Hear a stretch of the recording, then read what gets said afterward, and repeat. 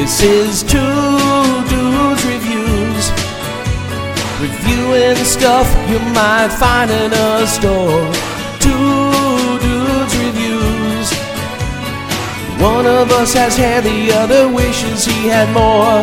Two Dudes Reviews. Jave and Andy and Zeno. Yes. Hi, Jave and Andy. Cyndi Lauper, Rod Stewart.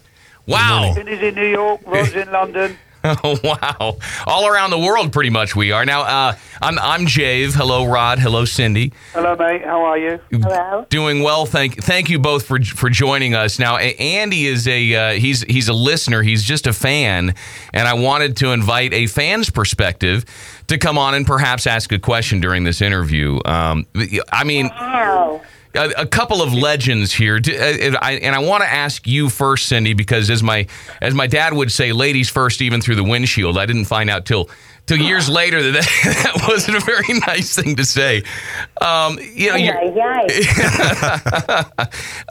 Listen, you're such a multi-dimensional artist, incredibly deep, and I have to be honest. When I was a kid and watching videos for Girls Just Want to Have Fun, I wasn't a huge fan because at the time I was into AC/DC and Metallica and rock stuff.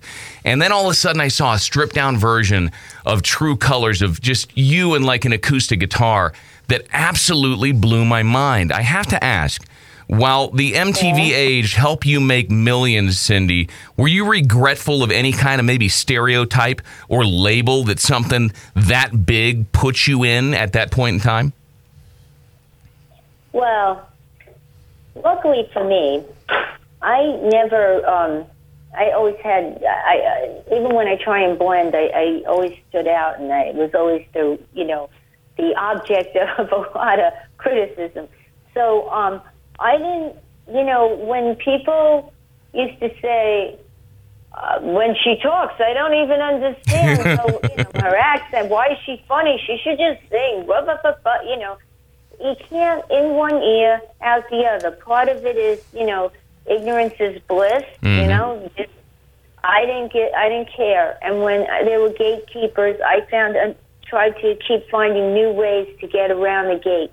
I don't let anybody really stop me because I look over their shoulder and see where I want to go. That's just that person's experience, but that's the gatekeepers for you. And they said a lot of stuff about me. And in the time when you saw the stripped down version, I was never asked to go sing on MTV, but I was playing anyway. I came out of folk, and I didn't think I could really sing rock and roll. What happened to me was purely an accident, and it opened my eyes. I mean, someday I'll tell you the story. It's too long for radio. Right. Okay. Wow. Over 50 million albums sold worldwide, Cyndi Lauper. How do you stay so fresh and spunky and engaged? Kind of what inspires you, or maybe the better question is who inspires you today?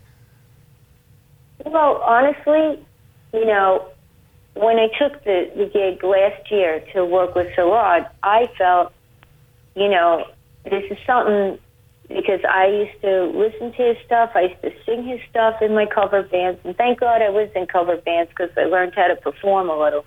And I think that singing his stuff and having the way he used to have that mic stand with the tripod on the end of it, and lift it up in the air, and I used to trip over it. I got one, but I tripped over it a lot, so I didn't continue. But you, Rod, was so you were the quintessential rocker, and thank you. You really for me, and so I just I figure I learn a lot, and I get inspired when I'm on tour watching you, because I'm amazed that here you are. This is what we do. I always thought it was more of a vocation than a profession. And watching you perform and singing, it really is inspiring. Just saying. I'm just saying. Now I'm a straight heterosexual male. Rob, you've been such a heartthrob for so many years. Any sexual tension being on the road, Cindy, with somebody who has been, such a female, kind of heartthrob as Rod Stewart? What a good question. There you go, right? No, you know what? Awkward. I just didn't understand him. I didn't understand him when I first met him in the 80s. I didn't understand him, because I come from a totally different, not just country, but generation of rockers. And, if I may interject. Yeah. So, Hated my suit. I remember. We did a show for a charity show for Elizabeth Taylor, and she didn't like my suit. It was like really royal blue.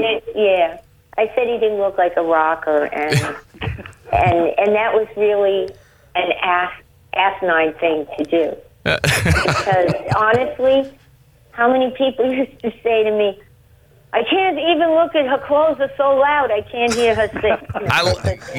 And you guys have got iconic senses of style, both of you. So, hey, Cindy, this is Andy. Listening to your latest music, it's not only country, but it's old school country. I love the steel guitar and all that's in there. And again, a very big departure from what most people know you for. Can you help us understand your motivation or the inspiration? Well, when I started, my first original band was a rockabilly band. We went through everything. We went through all our rock phases and wound up in new wave because that was so exciting. It was like so much great music comes from Britain that it's based on African American blues, and it's just transformed into something else because it just has a. You know what I'm saying, Rod? You agree? It's very inspiring for me as an American. Always, each time the wave comes over, and when in 1978, and I went to CBGB's. I saw, Deborah Harry and Blondie. I saw Talking Heads.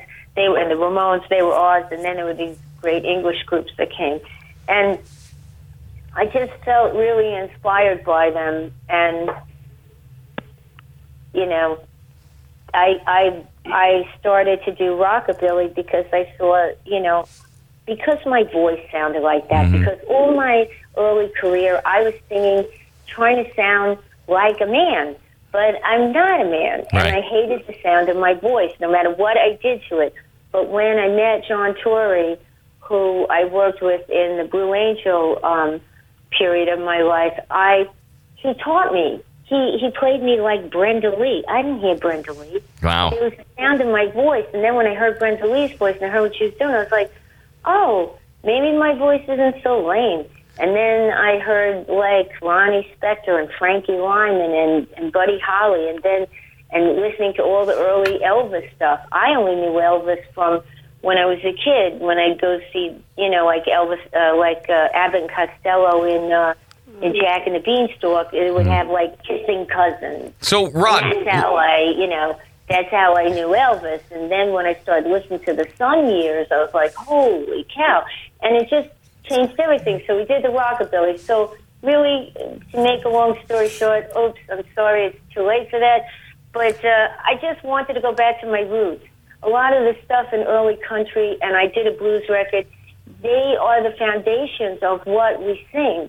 And I thought that at this point, why not go backwards, relearn, redo, and then continue moving forward, So same kind of question. Rod Stewart, what's on the horizon for you as far as a new album is concerned?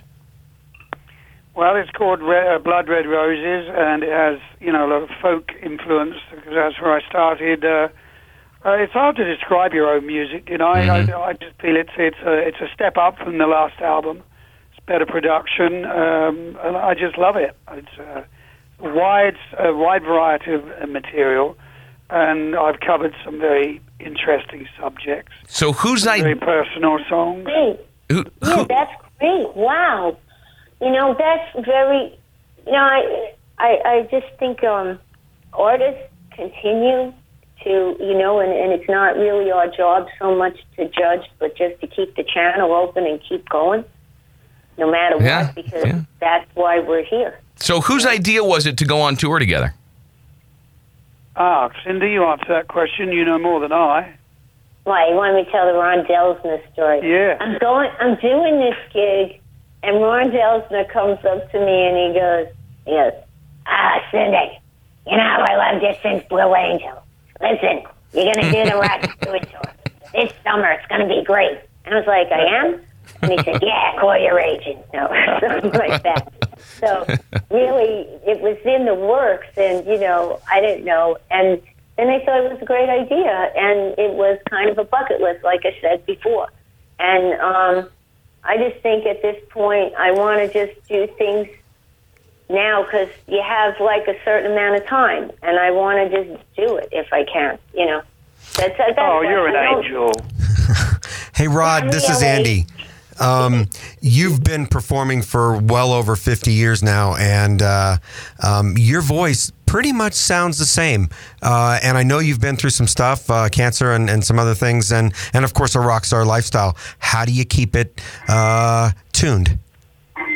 Well, that's something Cindy and I have got very much in common. We treat our vocal cords like the crown jewels. I mean, they just have to be looked after. Plenty of water. We warm up. I warm up for an hour and warm down for 20 minutes after each show, and you just have to protect them. Like you probably didn't in your 20s, did you, Cindy? Anything you go, the older you get. When I first did the stuff and I was trying to imitate you, and I had like a 50-watt, I did, and I had a 50-watt, like little tiny amplifier to hear myself like, oh, and they had the 200-watt Marshall amps. I was really in bad shape. When I did Girls Just Want to Have Fun, by then I was doing my exercises, and I guess that's why my lifestyle was different. I warmed up, I warmed down, I go back to the hotel room and do my work, and then get up the next day. And everybody else was partying. They were all like, hey, the big 80s, we really partied. And I'm like, I didn't do any of that. Oh, I did. Rod Stewart. Guys, I've got to go. I just want to say I've got to take my sons to soccer. So no worries. Lovely talking to you, Jay. See you Rod, soon, Cindy, thank you very much. We'll catch up soon here at the show. Thank you. Okay.